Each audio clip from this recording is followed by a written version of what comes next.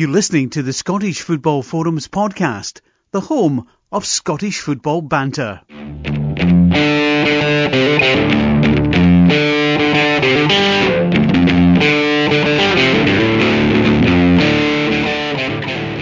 Hello and welcome to the Scottish Football Forums podcast. I'm John. There's just one John tonight. The other John can't unfortunately make it. But for the second week running, we do have Aldo. Hi guys. Right. And back from hibernation, we have Chris. Hello. Hibernation. I wish it was hibernation. I've been telling my kids that I've got chicken pox recently. Oh, that's fun. That's harsh. At least they've been caught early on. Didn't they catch them in their teens? Everybody says that.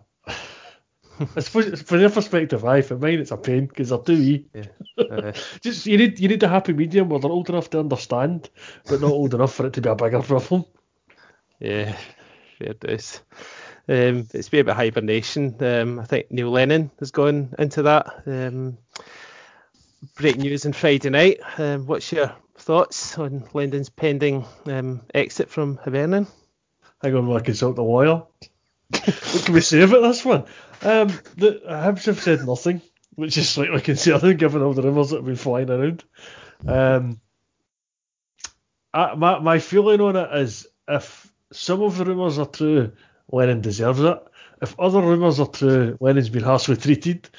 It's hard to know exactly what's happened here. It sounds like the players have not appreciated Lennon continually slagging them off, even though they've been deserving of it because they've been rotten. No, wait, hang on. It's the other one, but the other team is letting to call the players rubbish, isn't it? No, I listened because I've said just before I start recording, I've been watching back-to-back sports scenes before this.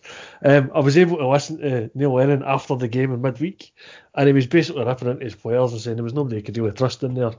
So I wouldn't be surprised if that's got back to the players. The players have not been happy about that, but he's right. There's nobody in that Hibs team who's been playing all that great recently.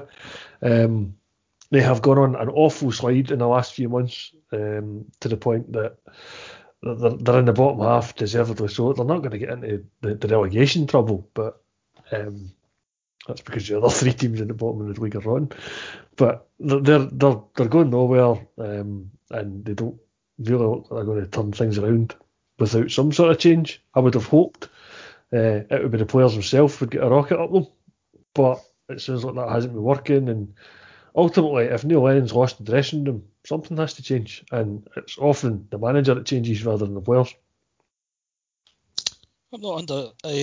Steven Gerrard's prone to blaming his players and throwing them under the bus. He doesn't seem to get this problem. I don't know what actually going on. I've seen a few rumours floating around. I don't think Hibs will get a better manager than Neil Lennon. I can't think of anyone else off the top of my head. So I'd have liked to have seen him stay. I quite like Neil Lennon. I'm a Neil Lennon fan. So I'm quite disappointed if he's no longer in Scottish football. So I hope he gets something soon. Yeah, I mean, I think he does go over the top sometimes with these criticism, and usually gets a positive reaction out of it. But this time it's just not been working.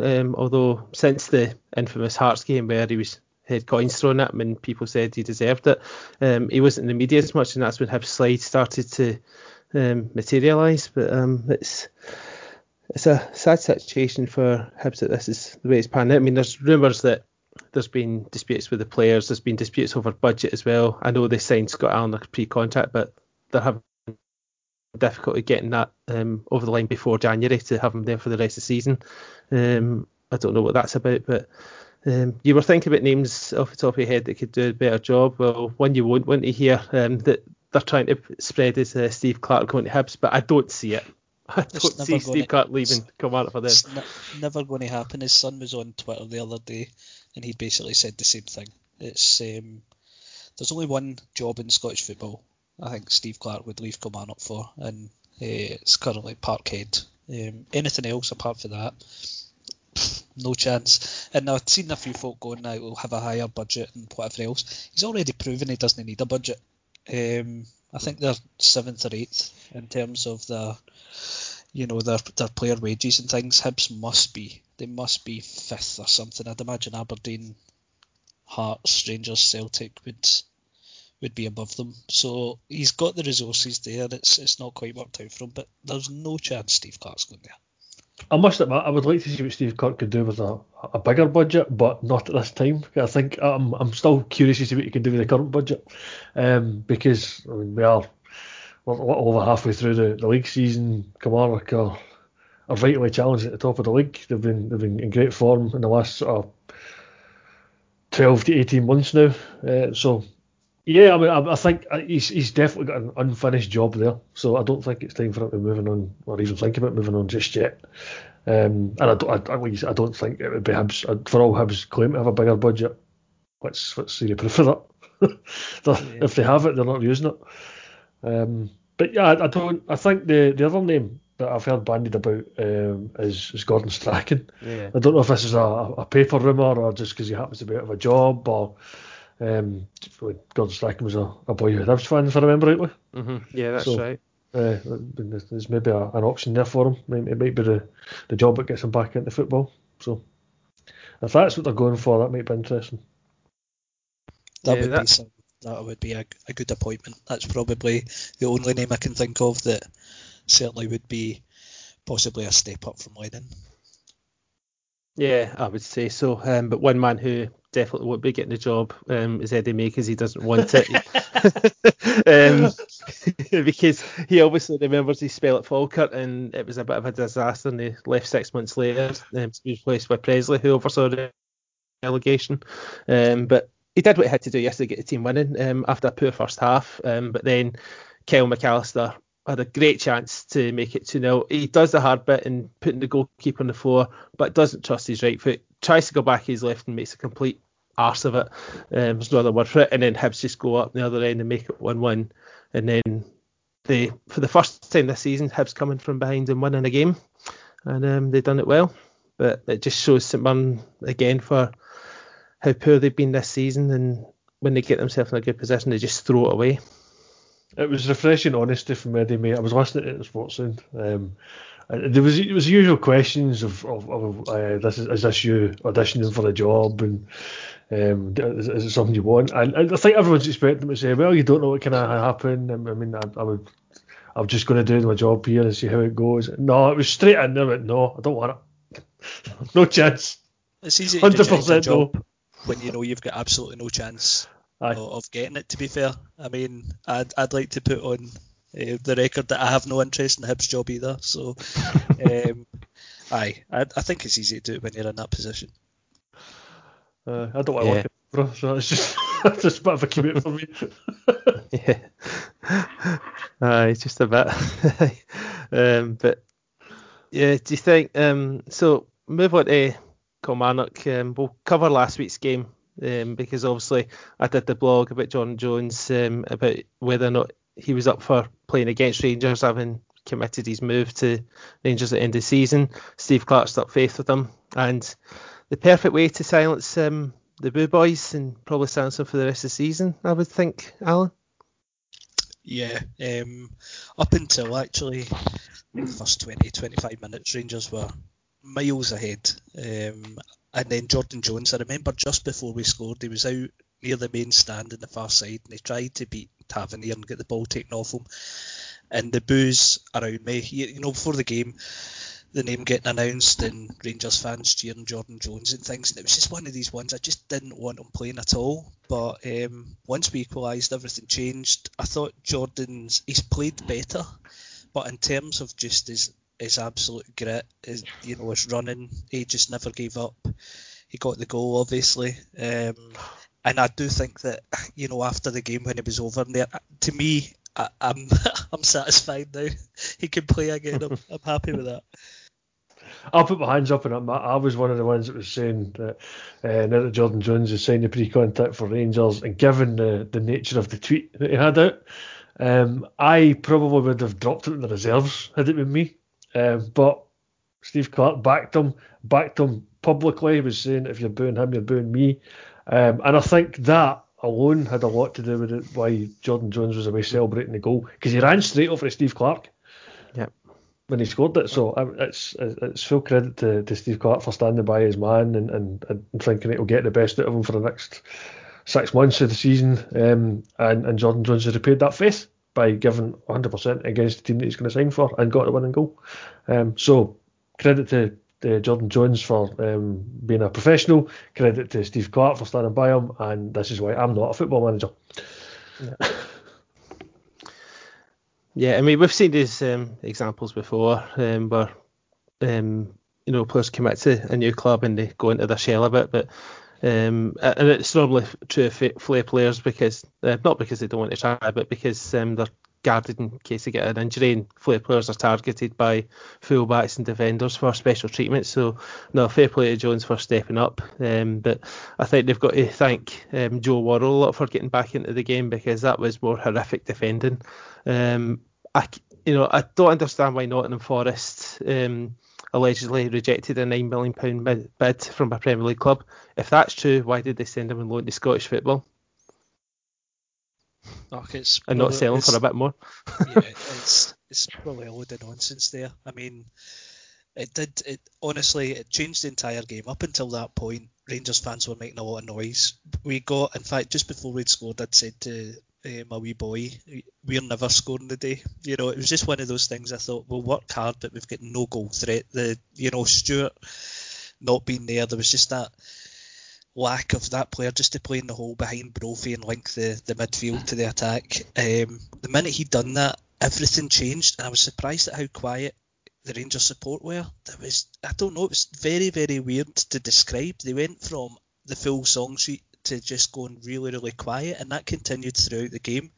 I don't know how, when you're on 40 yards of space, how it's possible to lose the ball. I seen a wee still image on Twitter as someone posted, and he was 40 yards of space. But very thankful that he decided to have an absolute mare. And it was just after the whole Greg Stewart thing going and the Jordan Jones things, to get 4 points from those next two games was just absolutely superb, because I think a lot of people did think that the wheels would just now start to come off the Kilmarnock bandwagon. Well, I mean, the media have been saying all season that it's a two-horse race, neglecting Kilmarnock and Aberdeen up there in the head of the game at the weekends. We ran the poll on Facebook, which we asked are Aberdeen and Kilmarnock genuine title contenders, and of 87 votes, 57% said yes they are, and the other 43 said no. I can't remember what the Twitter one said, but I think it was more overwhelming than that. So I think you can't rule out a team like Kilmarnock. I mean, they've taken 4 points off Rangers, they've taken 3 off Celtic, they've taken 4 from 9 against Aberdeen, so they certainly deserve to be up there. And Aberdeen have obviously taken 4 off Rangers, and again 4 off Kilmarnock, but they haven't taken any off Celtic as usual. So, but I think both teams deserve a wee bit more credit for being in the position they are. And especially Kilmarnock. I mean, of the 4 teams at the top of the league, the Kilmarnock had the toughest of the 4 in the opening couple of fixtures after the winter break, because Celtic had 2 teams fighting relegation, Aberdeen had 1 team fighting relegation, and Kilmarnock. Rangers had 1 team that seemed to have gone on a slide, and Kilmarnock therefore had to play 2 title challengers. And they've taken 4 points out of that, which is an impressive haul. So I mean, they won their home game and got the dread away game. So to me, I was a bit disappointed when, obviously, Jones signed the pre-contract, and you were thinking maybe he's going to leave before the end of the window. I mean, it's still time, he might. It doesn't really sound like it's going to happen, but you never know. Losing Greg Stewart to a recall of a loan and then him going out to Aberdeen was a bit of a blow as well. But they do still have the likes of Eamon Brophy, who took his goal well against Rangers. The boy Power in the midfield, Sportsman were highlighting how great he'd been against Rangers. Yeah. So I mean, they still have some good quality in there, and ultimately they've still got Steve Clarke, and he's the one that's been turning things around. So I mean, I was one of the ones that voted in that poll for it's a 4-horse race as far as I'm concerned, until somebody starts running away with it. Which I don't see happening. Like I say, Celtic had the easiest of the run because they've had 2 home games against 2 teams that are fighting relegation, so I'm not surprised they get 6 points out of 6. They could go 6 points clear on Wednesday night when they play St Johnstone, but that will be up until the weekend there. St Johnstone had even conceded a goal in about 400 minutes and were on a great run. I think they've still got the best away record in the league, and they're up against Celtic's best home record in the league, so that could be nothing each. So if St Johnstone take anything for that, it's still wide open, because that's what people have been saying, that Celtic have still got this game in hand. So the game in hand's coming up. Let's see what happens. Yeah. The thing is about the consistency, not so much Rangers and Celtic. Let's be honest here, it's because of Celtic's inconsistency and Rangers that they're in touching distance. But when you're looking at the fixtures, if Kilmarnock's got a home game against Celtic before the split, and essentially I think that might be all the games that's left against the kind of top sides, if you will. If Aberdeen and Kilmarnock still continue to beat the sides below them, and it comes out to the shootout, Rangers, Celtic, Kilmarnock, Aberdeen, and you're going into that final split. So even if there is 6-7 points behind them, you wouldn't put your money on anyone to run away with it, because that's what you're really looking for. You're looking to be within touching distance before you all go into that shootout in the top 6. I've never been a fan of the SPL split, but if we get to the point that there's 5 games remaining, there is a top 6 split, and there's still 4 teams in the title race, that will be phenomenal. That'll be the best the split's ever been. Yeah, absolutely. What will happen at the split is that they'll mix the fixtures up somewhere, but it would be terrific if the 4 teams were still in it. As for Saturday's game, I mean, people highlight the fact Kilmarnock didn't have a shot on goal, but it doesn't necessarily mean that they didn't deserve a point. For what I saw of the highlights of the sports scene, most of our shots were really from long range. There wasn't many clear-cut opportunities. Shinnie's had probably the best one, which was well saved, and Stewart had one just wide. But other than that, it was just either a routine save or one that's going safely over the bar. And I know McInnes was disappointed we didn't get the win, but I think Kilmarnock were maybe worthy of the point for that, although the stats will say 7 shots to 0, but it was no goals each. And you've got to give Kilmarnock credit for the way they've defended the game. And I'm going to be honest right now about the red card. I don't think it's a red card. The stills on Twitter, etc., make it look worse than what it is. But if you look at it, I don't think it's right. I think a yellow would have been sufficient for it. He's late. They both went for the ball. Shinnie's just got there first, and it's the follow through from the two of them that's made it worse than what it looks. Yeah, I don't think there's even as much contact as Shinnie made out, to be honest. I don't. The only still I've seen on Twitter is Chris Boyd laughing at him. But yeah, you watch the video, and it's like, you're right. It's they're both going for the ball. Shinnie gets there first. It's a booking, and Kilmarnock have appealed it. I'm not surprised. Whether that'll get thrown out or not, who knows? It's a throw 6 to start with the compliance officer, that one.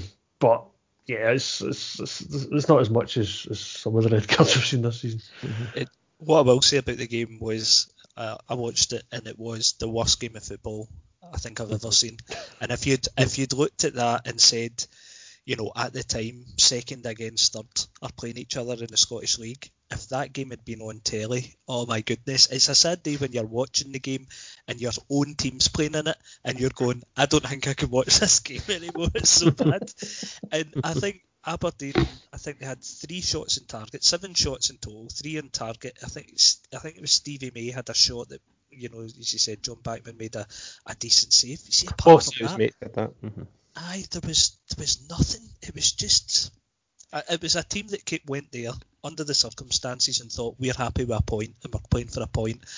And Derek McInnes is thrown, I think he had 4 or 5 forwards on at one stage, and it was just constant balls into the box. But I never ever felt like Aberdeen were going to score. There's just something lacking in that forward area, despite the fact that they've got considerably better forward players than Kilmarnock's got at this moment in time. Mm-hmm. Yeah, I mean, they'd obviously done well at Hamilton, winning 3-0, but it's a different kettle of fish coming up against Kilmarnock. But Kilmarnock defended well. I mean, Alan Power looked good again. I mean, I highlighted him as one of the players this season when we were discussing the team of the half season just after Christmas, and he's just kicked on again, and since we've come back for the winter break. But it's definitely a better point for Kilmarnock than it is for Aberdeen, because Kilmarnock obviously played Rangers in midweek as well, and having gone through that intensity, it was understandable why they played for a draw. I mean, it's easy to criticise Kilmarnock for doing that, but let's be honest. If Aberdeen were in a similar position, they might have done the same thing. And at the end of the day, I think it was a game between two teams with a lot of respect for each other, maybe too much. And their first thoughts were, make sure we don't get beat in this game, because that could eliminate our chance of a miracle title this season. But a draw probably does suit Kilmarnock, so a good result for them, without doubt. It's just a shame that Celtic pulled away, but it was a routine victory, helped by two absolute blunders from Ryan Fulton, 2 of 3 that he made in the game. And the second one that didn't lead to a goal was just comedy. You know, again, just we're talking about Aberdeen Kilmarnock being a good showcase for Scottish football. Well, that was another extreme. That instant, because Celtic made an absolute backside of the chance they were given for that. It was a bit of a... Well, I mean, we used to have Arthur Boric, the holy goalie. I think we've seen a couple of holy goalies this season, or this weekend, not in the other holy, just like ball going through them holy. That was funnier in my head. Yeah. But yeah, I mean, like... It's alright, we can cut that. Nothing making it a podcast title. No, it was funny because you were like the Rangers fans were all over social media on Saturday night saying, the Hamilton goalkeeper, look, he's completely gifted Celtic this and that. Because I mean, 2 of the goals were horrendous. The first one went straight through him. The second one was just he fumbled it, and then Chris was able to knock it in. And then we had Liam Kelly in the Livingston at Rangers game in the following day. I've no idea what happened to that first shot. If anything, I'm almost inclined to give the Hamilton keeper an excuse, because the McGregor shot goes through a lot of bodies. He doesn't see it till late. You shouldn't really be letting it squirm through your legs in the first place, but it does see it late. Liam Kelly's got plenty of time to see this. I have no idea how he managed to spill that over the line. It just kind of squirmed under. I mean, it's like he never get down quick enough. Yeah. It's not been like Kelly this season, because he's been one of the best keepers in the league, but he obviously had an off day. But that obviously starts a conspiracy theory, because he used to play for Rangers and all that nonsense. Yeah. But we spoke about conspiracy theories last week, where people saying stop the 10 for a decision of Celtic Air Scottish Cup tie at 2-0 Celtic.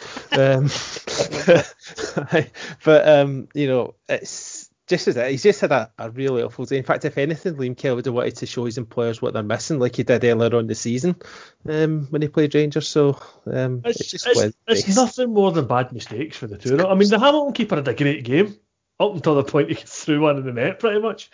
And then he continued to have a decent game after that. The stats in that game were something like 20 shots to 1. But it was he had a really good game, and then as always, it doesn't matter how many good saves a goalkeeper makes. If they make one bad one, that's the one that gets remembered. So yeah, it was just a shame. Like I said earlier, the 2 Celtic games, the Hamilton 3-0 at the weekend and 4-0 against St Mirren in the midweek, they're 2 relatively routine games for Celtic. It's as routine as you can get in the league, where you're playing 2 teams at the bottom of the league at home. We're just back for the break. We've got new players who are trying to do their best to impress. So Ollie Burke got 2 in midweek, and Timo, apparently we call him Timo Weir. Timmy. Oh. Weir Junior. Georgie's boy. He obviously got one midweek as well, and he had a couple of chances against Hamilton as well. But it's just after kind of getting back into the routine. These are the games that Celtic just have to win if they're going to go win the right fight on a row. It's the games that are coming up, starting with this midweek where we play until the weekend in for St Johnstone, and then we get into February and we play St Johnstone a couple of times, and we play Hibs. Having state they're in by the time they get to play Celtic. The Kilmarnock away game is going to be a massive game for Celtic next month. And that's the games we need to be concerned about. These ones are just, I don't want to be disrespectful to the teams that are fighting relegation, but they're down there for a reason. Yeah. Yeah, well, Martin Cannon's the latest manager that seems to be under pressure again. He had a go at the people who gave his dad abuse at St Johnstone Hamilton Cup game, which is understandable because, you know, it's not his dad's fault at the end of the day. But I tried starting something on Facebook about is Martin Can doing a reasonable job? But I get no replies, but that's typical. He's doing a terrible job. He is. When you look at the players that have gone through that club, I know they've left now, but you look at, we spoke about it last week. He's had Brophy, he's had Docherty, he's had Ferguson, he's had who's the centre half at Aberdeen? His name escapes me. Devlin. These are good players that are playing at a decent level, that were good enough to go and get moves elsewhere. He's had these players, and he's always been just about surviving at the bottom of the table. I don't think it's been good enough. If you look at the form that they used to be in previously, and the managers that they've had before, and how they've managed to use the youth team properly, and how they've managed to have Hamilton Accies as a reasonable mid-table side, but even the football they're playing now, you go to the game. I seen the tweet the other night, Aberdeen, when they played, and it said the attendance and how many Accies fans were there. It was the same kind of thing when Kilmarnock played the last time. The attendance was, say, 3,000, and it said thanks to the 1,500 Hamilton Accies fans that were there. And you're looking across at a stand where there's about 600 folk in it, while everybody's filled another stand in a gazebo and things. If the fans are not turning up to see Hamilton Accies anymore, that if your fans aren't even going to see you now because of the football they're playing, it's proper rotten. And for them to just be a point above Dundee and 2 points above St Mirren, I mean, I cannot see anything other than Hamilton and St Mirren going down this year. I just think that's an inevitability about it this time, and at that stage I think he will go. Yeah, I know John's quite a fan of St Mirren and thinks they've got the potential to stay up. The other John. No, the other John, yes. But I mean, I've said I think Dundee have got far more potential to get out of that. Their victory at Tynecastle, it was a big result for them. That got them off the bottom. And I think both Dundee and St Mirren have been making signings during this transfer window, so it remains to be seen what St Mirren do. Obviously, playing against Celtic wasn't a great way to come back from the winter break, but they probably should have done better against Hibs. And I wouldn't be surprised if what we end up seeing is Hamilton bottom of the league and either St Mirren or Dundee in the playoff spot. Just the way things are going at the moment, because at least St Mirren and Dundee look like they're doing things. Hamilton don't look like they're doing anything other than continuing their slide that they'd started before the winter break. Having said that, they had probably the toughest schedule of the two games that have been since the winter break, playing against Aberdeen and then Celtic. So these aren't the games they're expected to get much from. It'll be the games against the lower half of the league that they'll be looking to pick up points. So they do have a habit of picking up when people don't least expect it. Whether they'll do it again this year remains to be seen, but I wouldn't be surprised if they did. I also wouldn't be surprised if they didn't. It's more sort of head versus heart on that one, I think. I don't really care much for Hamilton, but you just know they've got something about them that they continually get these surprise results where they can pick something up. Well, Hamilton and Dundee play this weekend, so this could be a weekend where Hamilton pick up the result for nowhere like they tend to do, but the record against Dundee this season isn't good because they've lost both games, and comfortably so. Dundee, as you mentioned, Chris, I mean, they got a great result midweek at Tynecastle, going there and winning. It was a very good performance to win that, and the boy Nelson took his goal well to win it, but then they followed that with a poor defeat against Motherwell. I mean, they had chances in the game, but a soft penalty. It's a definite penalty, not when Dundee player complains, and they can't build up that consistency. And that's pretty much Motherwell safe. I mean, 13 points clear Hamilton, and then you add another 2 points on to St Mirren at the bottom. Obviously, I can't see Motherwell being dragged into it now. I think Livingston are too far ahead as well, despite their slide. But so I think it's 2 from 3 who's in the playoff and who's in the bottom spot. Yeah, I mean, I've been saying for weeks that just Motherwell look like they're going to finish ninth. It doesn't matter what they do, but actually they've managed to gain a bit of ground on the teams above them now. So maybe things are looking up for them again. But they probably slumped another defeat next week or something. Stepped up. The looking at the form of the last 5, I mean, Motherwell have won the last 3, which is great results for them. Livingston have got probably the second worst run in the league. With only Hamilton as worse, because they're the only ones that haven't won any in the 5. Even St Mirren have won one in the last 5. I mean, it was 5 ago, just about, but Hamilton and St Mirren both lost the last 4. It's Dundee of the bottom 3 have got the best because they've managed to win a game and draw a game. But none of the 3 really compare with anybody other than Livingston. What was the Dundee centre-half doing for that penalty? That's one of these things, we're talking about Worrell and what is he thinking. What was that Dundee centre-half thinking going into that challenge? It was absolutely stupid. I mean, I have no idea what he was doing. And actually, when I'd watched the highlights, it looked as if Dundee were actually the better side and had the most chances and were looking to play a bit of football. So that'll be a right kick in the teeth, to not get anything from there. But I cannot see St Mirren and Hamilton putting runs together to get themselves out of those bottom 2 spots. I can see Dundee doing it because I do think they've got the best squad out of the 3 teams down there still. Yeah. I mean, I think going back to Cannon quickly, so I think some people see him as a lucky manager. I mean, because the stats there say that he's kept Hamilton up for 5 years in a row, and what more can Hamilton do other than survive every season? But I think he's the sort of manager who, once Hamilton go down, you'll get 5 or 6 months and then be sacked after a poor start. Yep. That's the way I see it happening for him, like Alan Archibald, unfortunately. But St Mirren, for me, they just keep shooting themselves in the foot. When they look as though they're going to do something, like we touched on the game at the weekend, they lose stupid goals and bad decision making in the forward lines. They've lost their main creative player in Adam Hamill. I just can't see them getting out the bottom 2. The thing I would say for St Mirren, though, is that they've made so many changes to that squad that you almost need to wait a couple of weeks to see if they gel. Whether the time to do that, I don't know. Boy McAllister looked good on Saturday and Sunday, apart from that, that cock up that he made that we talked about. But he had a couple of decent efforts in the game that was well saved by Marciano. So, but they need more than him. They need more goals at like Simeon Jackson to help keep him up. And more importantly, they need to defend, and they've not been defending well all season. They've got another new goalkeeper in, so that's 3 different goalkeepers they've used this season. And they need consistency in number 1 selection. But then so did Dundee, because they're in the same position.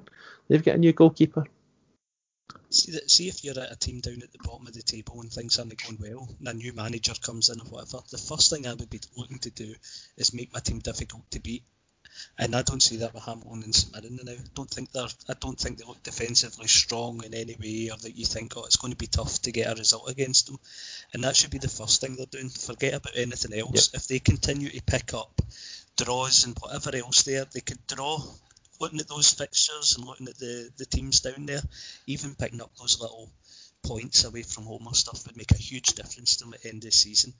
And that, to me, is where the Martin Cannon thing comes into play. His teams aren't difficult to beat. And if you're looking at guys in the middle of the park, guys like McKinnon and Emery, I have absolutely no idea how every single game those guys are not sent off. I cannot get my head around it. They usually get booked in the 3rd minute of the game for an absolutely horrific challenge, and then continually foul for the next 80 and get away with it, and that just does my head in. It really does. I'm with you, Darren McKinnon. He is a truly awful player. Truly awful player. I don't really see what McKinnon brings to the team, to be honest. Emery, at least, is one of those players that, he's likely to get himself sent off, but he's also likely to bust a gut for the team and get you some unexpected goal at some point, or create something. Or you can see what Emery brings to the team in a positive way. McKinnon, I'm not entirely sure. Yeah. Aye. And speaking about fighting spirit, Craig Levein and Michael Stewart before the Hearts game at the weekend. Episode number 754 of this versus match. Well, the positive from a Hearts point of view is they won. But Greg Stewart's correct. You don't sign a player who's unfit, throw him into the game, then realise, by the way, he is really, really unfit, take him off, and then slate him later. I mean, that's all down to Levein. He signed him. He's put him straight in the starting lineup, and it's not worked, and then decided to make a change. I think he's justified Michael Stewart and giving him some criticism for making such a schoolboy error. Mm-hmm. and then to come out and say that he was rubbish. I think, to be fair, I think that's been taken a lot out of context because I've heard everything that Craig Levein said, and I think Craig Levein himself realises that maybe that was a bit of a mistake. But I think he has to just take it in the chin, this one, because nothing Michael Stewart said was wrong. As you say, it's you've signed him, you've thought he's fit, he's proved he's not. So it's your mistake. Just admit it's a mistake and move on. Yeah. It's just the classic deflection tactic which Levein seems to be doing all season. He's starting quite a few people, and he's not starting Michael Stewart for a good while, so he just felt as though he had to give some back. But his team did well at the weekend, bouncing back from the midweek defeat when over St John's, have been doing pretty well. As you mentioned, they've been defending well, and yeah, it lifts them back into fifth place. So a good routine, a good win for them. Considering, and yeah, I mean, we're talking about the likes of Aberdeen and Kilmarnock and being title challengers. Hearts aren't that far behind Aberdeen. They're only 4 points behind. So, I mean, a decent run could get Hearts back into it. But it wasn't. Obviously, they were top of the league at the start of the season for long enough. So, they did fall away a bit. But now they're starting to get the players back for injury. Naismith's back in the team. Suter's back in the team.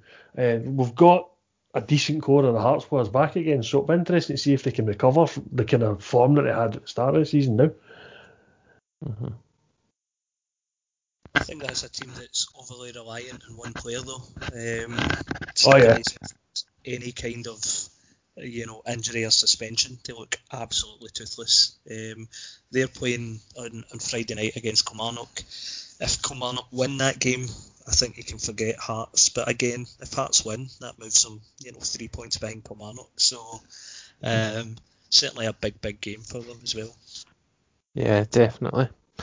We'll just cover the Championship quickly. Speaking about Friday night football in Ayrshire, Ayr got back to winning ways after a 3-game winless, or 3 games lost in a row, and they beat Dundee United. If Dundee United won, they'd have been level with Ayr, but instead they fell 6 points behind Ross County in total, and could be 6 points behind Ayr come tomorrow night when Ayr play their game in hand. Looked a pretty poor game, and it looks so Ayr were thoroughly deserved of their win, and Dundee United offered absolutely nothing. Yeah. I mean, do you think BT's viewing figures for that game were like 1? Me? I think everybody else was watching Arsenal Man U. I was sitting watching Ayr United, and you're right, it was a poor game. But Ayr United deserved it. I mean, Dundee United that offered absolutely nothing. And that surprised me because I was curious to see how Dundee United were doing under Robbie Neilson. They had, all reports I'd seen, they were doing pretty well, but if that's, what were they, camera shy or something? It wasn't great. Ayr United, on the other hand, looked okay. I think they needed that win to get them back on form after the run of 3 defeats, including the wonderful win for Talbot. They missed that podcast, sadly. Mm-hmm. That's what the cup's all about, isn't it? Yeah. Exactly. Did you actually, speaking of the cup, did you see the games that have been picked up for television? I'm slightly disappointed Hearts Talbot's not on it, but I'm not surprised. It'd be really funny if BBC have ended up with Stenhousemuir Queen of the South. And Premier Sports end up with Kilmarnock and Cowdenbeath. It's going to happen. It's going to happen. I'm telling you. That would be hilarious. Well, I hope the Stenhousemuir doesn't happen, because I'm going along tomorrow night for that replay. Stenhousemuir won it at the weekend, so their tails will be up after drawing with us in the first game, then beating Airdrie. Hopefully we're a wee bit more professional and get a momentous first ever victory over Stenhousemuir in our 5th game in the 115 years. Never beat them. It's just, what a phenomenal stat that is. Yeah, we played them twice in our debut season, 1903-04, including the very first game that Aberdeen played in. Drew 1-1 both games, I think it was. They also beat us in 95, which we'll skip over, and then there was the game last week. So it could be a momentous day for Aberdeen, or it could be another horrendous night for us. Who knows? Well, if it makes you... Greg Stewart can eat his own words, man. I'm desperate for that to happen.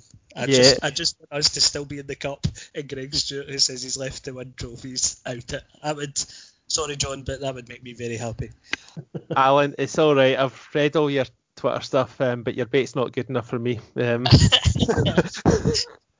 for days, mate, and people have been biting all the time. It's brilliant. Alan's second favourite sport's fishing, by the looks of things. I Is like that the sport? gift. Is that technically a sport? Fashion? Aye. As much a sport as darts and bowling, surely. Aye. So if it makes you feel any better, people rarely remember the results in these early rounds if you go on and win the cup, because the Stenhousemuir result with the draw at Pittodrie, it reminded me quite a bit of when we drew with Arbroath. Because we were 1-1 now, scushing the game, and then we made a complete mess of the end of the game. One each had to go up to Gayfield, which was quite a nice wee adventure for me because I was still going to away games at that point. It really is literally right in the water. Because where I was standing, there was a wall behind me. You could look over it, it was the beach. But we won it 1-0 through a terrific Adam Matthews goal, and we're on to win the cup that year. So it's just that you get through these rounds however you can, and then you go on, and who knows what can happen in the rounds that follow up. So you might find that you beat Stenhousemuir 1-0 or something like that midweek, and then everyone's saying it was a relief and we should have done better, and who knows what happens after that. You're going to beat Dundee in the next round, and then you're through to the quarterfinals, and then a couple of rounds more and you're in the final again. So, yeah. Well, I mean, when we won the League Cup a few years ago, we struggled against Alloa at home and won 6-5 in penalties to take us through, and not many people would have thought we'd have won it after that, but we ended up going on to do it, of course. And Kilmarnock, of course, in the 97 Scottish Cup, they struggled at Clyde and needed a Paul Wright penalty to win, and then they went on to win it. So just, you never know. But I just want to make sure we get through the tie first. The Quayseth Dundee game should be quite interesting. I worry that for Quayseth that they missed their chance in the first game because they should have buried Dundee in that first game. But with regards to the other TV picks, I mean, Celtic St Johnstone, had that been at McDermott Park, I would have agreed with that, but I'm not too sure with it being at Celtic Park, to be honest. There's Kilmarnock and Rangers, should that happen, that's obviously a tie of the round, there's no doubt about that. Ross County and Inverness, I think it's a good pick because it's a derby game, and it's, even though it's a Monday night, it's still close enough for the two of them. There shouldn't be any I would still expect a good attendance for that game between those two. Our one's a wee bit of a surprise. I think they would have went for Talbot and Hearts had that been at Talbot's game, Talbot's ground, sorry. But I think you're right. Not at Tynecastle, but I thought they would have went for St Mirren and Dundee United being the Premier League Championship throwback to 1987 and all that. But we'll just need to wait and see. If it ends up Stenhousemuir Quayseth, that will be funny, but not from my point of view. Yeah, I think the other one that might have been interesting was Hibs and Raith. Again, if it was the other way around. Yeah, maybe. East Fife part of this one? No? Nah? All right. Just a thought. So this will win again. Aye, they're starting to pick up things finally. About time. I was just going to finish off the Scottish Cup chat with the fact that the replays are this week. So tomorrow night, I think, it's the replays, and then Wednesday night's the Cowdenbeath Rangers first game. Yeah, weather permitting. Yeah. Although Stenhousemuir and Quayseth both have AstroTurf pitches, so they should be fine. But you still need to clear the snow off them, which we're supposed to get overnight. Mm-hmm. Yeah, well, let's hope both teams are prepared and hope that Cowdenbeath have a few more cars in that corner. Stephen Gerrard's Land Rover, Is that the podcast title this week? I think it was last week's podcast title, wasn't it? Should have been. Stephen Gerrard, what about is, expecting 8 figures for Morelos? $1 million quid. $1 million quid. Oh my goodness, man. That was absolute comical. I just some of the tweets that have been going up about it has just been absolutely brilliant. I mean, that is superb. The other comical thing about Rangers at the moment is how many times are they going to do pitch invasions? There was 2 in that game. No. God forbid they should ever win something. I don't understand why when they go 3 goals up against Livingston, the need for the pitch invasion's coming. When I was looking back on it, I loved the big guy with the Rangers top on. He was absolutely... Well, I did think that at the time. I was going to tweet something about that, but Boydie did it in the game. But my goodness, man, this big guy on the pitch, it was all wee guys and stuff, and then this, big Hodor comes in, man, and he just was Rangers top on, and it was absolutely brilliant to see. But I reckon a lot of Rangers fans as well will be quite embarrassed with that. That's it's all right celebrating and things. We all get excited when we score goals and things. Running on the park, I mean, that's absolutely mental. They've not done that for a while, I thought, since the infamous Partick Thistle game in the Champions League final. They were spilling onto the pitch earlier this season. I think it was at St Johnstone or something. They were just falling over themselves. They've done it a few times recently. Let's say, God forbid they should win a trophy. Because you know how it is. I mean, you should. The Rangers fans themselves get offended if you invade the pitch when you win a trophy. Ask Hibs fans. Ask Celtic fans for about 30 years ago. 38 years ago? 39 years, see so. How long was the 1980 Cup final? Aye. I know. In League One, Arbroath lost for only second time this season, but still maintained a 13-point lead because Raith Rovers lost to Brecon. And East Fife closed up on them by winning 4-3 at Stranraer. Dumbarton just don't seem to be doing anything at all after some people predicted them to win that league. Drawing with Montrose are now second bottom. Could they be on for 2 relegations in a row? Could be, yeah. Aye. And goals galore in League 2, mainly Queen's Park. 8 goals shared, although 7 of them were at Queen's Park. Yeah, it's but Albion Rovers, well, they're as well kissing goodbye to that league, or hoping for the playoff, because trounced at home by Stirling Albion 5-0. Things just don't get any better. But up the top end, good weekend for Clyde because they won.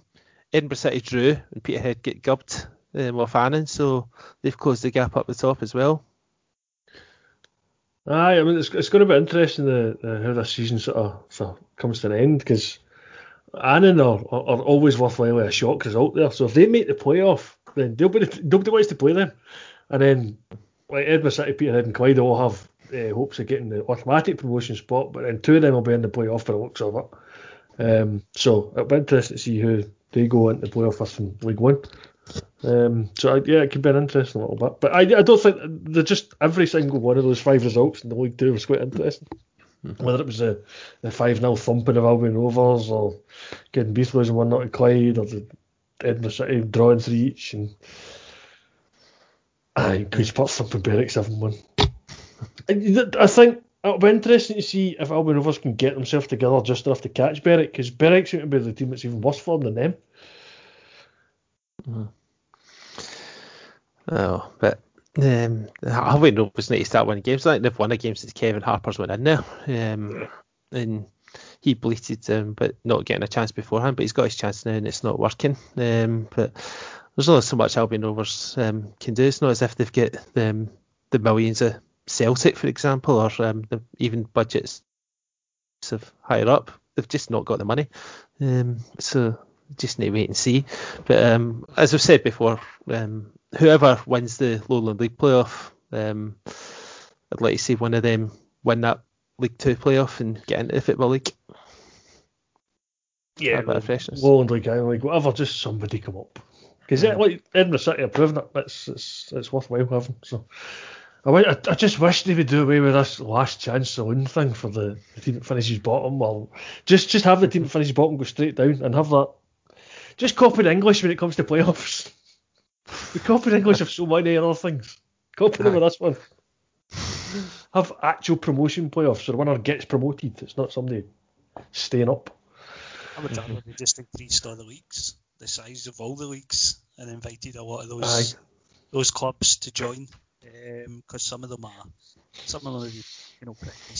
pretty decent away days, but there's enough clubs there, I think, certainly to be looking at 16-team leagues. Aye. I would have 2 leagues of 16, a regional underneath that as a pyramid system. Yep, I agree. That's what I'd have. Yeah.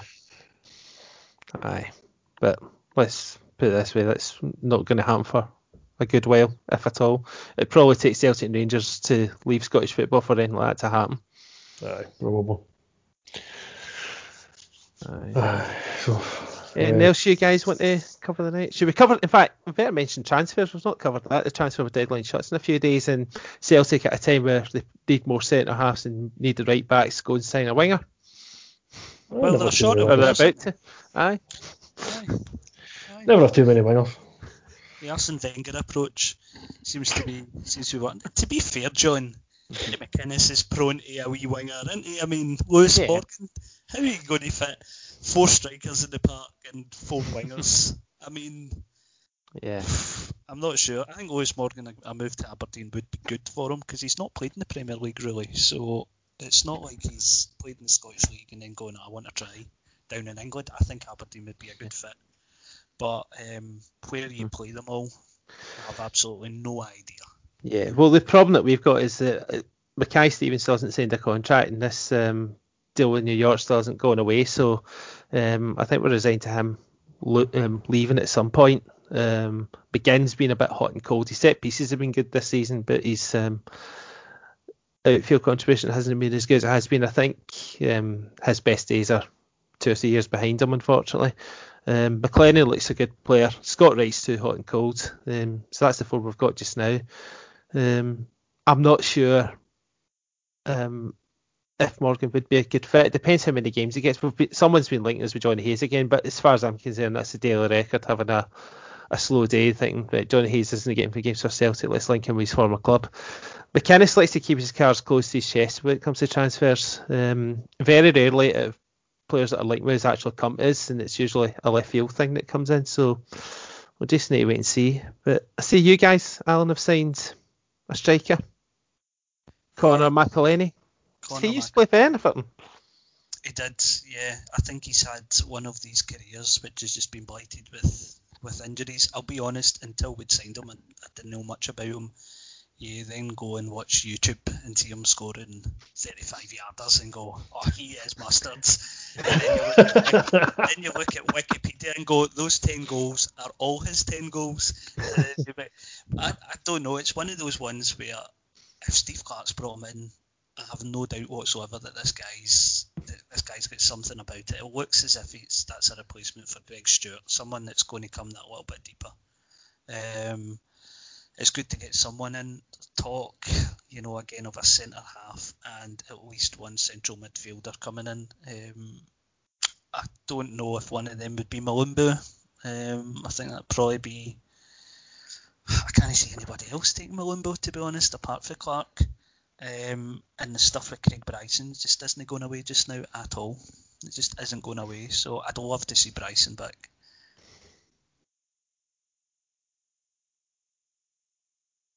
Yeah, that would be a good sign if you got him. It's gone off and quiet, man. Yeah. Chris is quiet for a change.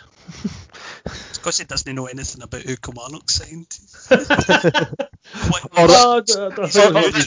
or this winger that Celtic are bringing, which means he knows as much as Brendan Rodgers, because apparently he didn't know much about it. He's a winger, that's all I know. Is it Ukrainian league he came from? Where he's coming from? Is his name Martin Shed? Shit. I think there's a V in there somewhere. Shved. That's a silent P. His name's Shed, mate.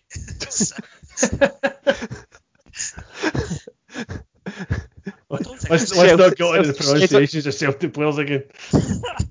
Celtic Shed on the wing. That's it. Big Shed in the wing. I don't think there's been much else happening though. I can't think of any other kind of signings or anything that was announced today. There was talk of Kerr signing a new deal with St Johnstone after, I think it was a bid of about 100,000, wasn't it, from down south, which is pretty pathetic, isn't it? So if they can hold on to him as well, because they're another team that's had a brilliant season, and to be honest, they're not a million miles behind everybody else. I don't think anybody would fancy in that top 4 going away to St Johnstone. or even having them, as was mentioned earlier, the best away form they've got. You do not want to play St Johnstone. So if they can hold on to some of these players and maybe add one or two others, that would also be very good for the top six. Yeah, it was a bit of a derisory bid, but what has been good about Scottish some of our clubs the last couple of years is that more and more derisory bids from down south are getting knocked back, and clubs are trying to hold out for a true reflection of their retail value. Because you know what the money in England's like, they're throwing heaps of money on average. So why shouldn't Scottish football be treated any different? So hopefully he signs a new deal and St Johnstone can get even more money off a team better than Barnsley, with all due respect. Yeah, I would like to think so. I think the Scottish League, I think what's happened is since 2012, a lot of teams have had to cut their cloth, with Sky deals and things getting renegotiated, and it seems to be that the majority of clubs now in Scotland, with the exception of maybe one, are living completely within their means. You're looking at some of the things here. Hearts brought a lot of players in, got rid of a lot of players. They still turned a profit after laying a pitch down and things. I think Aberdeen turned a profit. We made a slight loss this season based on the previous season where there was about £1 million was made. And if clubs just continue to be, quite prudent, get these guys signed up in 2 or 3 year deals, then you can hold all the cards. And case in point being someone like McKenna. There's no reason whatsoever that Aberdeen can't just play hardball with these teams.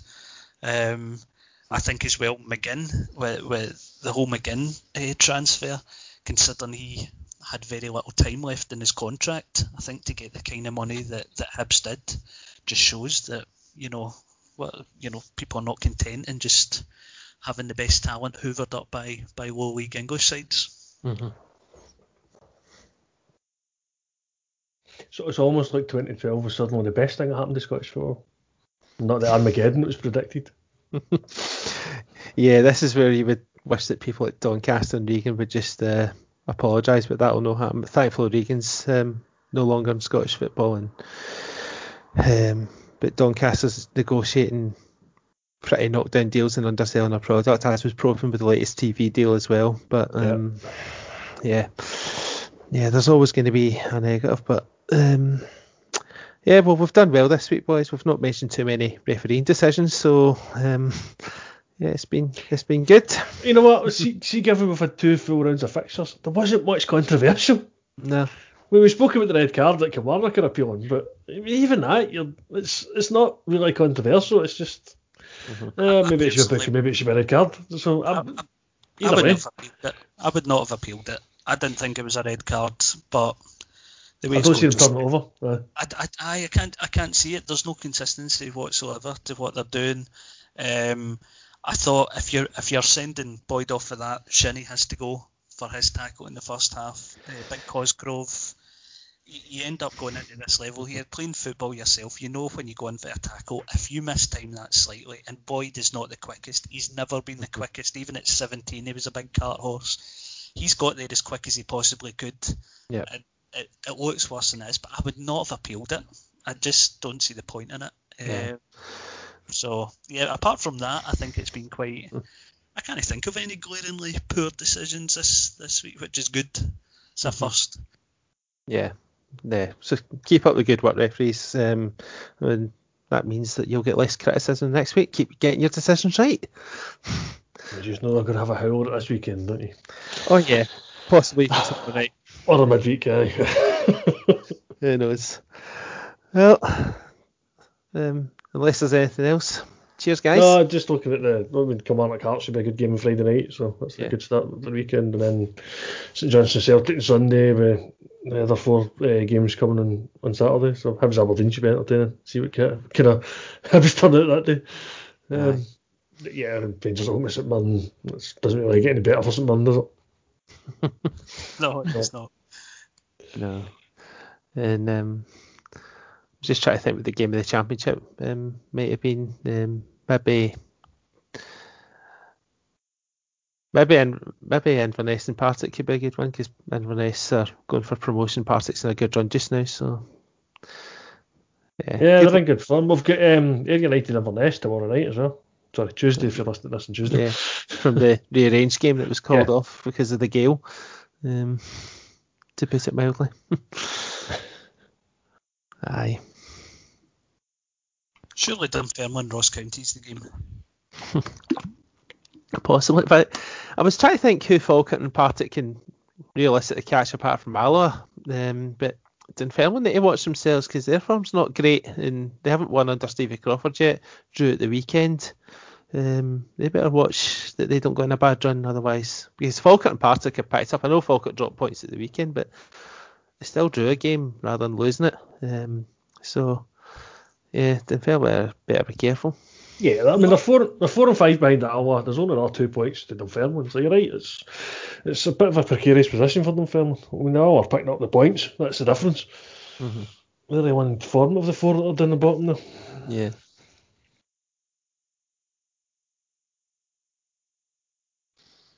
Yeah. Anything else you want to cover, guys? Certainly not, mate. No. Fine. Done alright. It's been about an hour. That's not bad for 2 rounds of games. Yeah, aye, we've done well to keep it in a level footing tonight. Anyway, cheers, guys. Right, cheers, mate. Thank you. Cheers. Bye.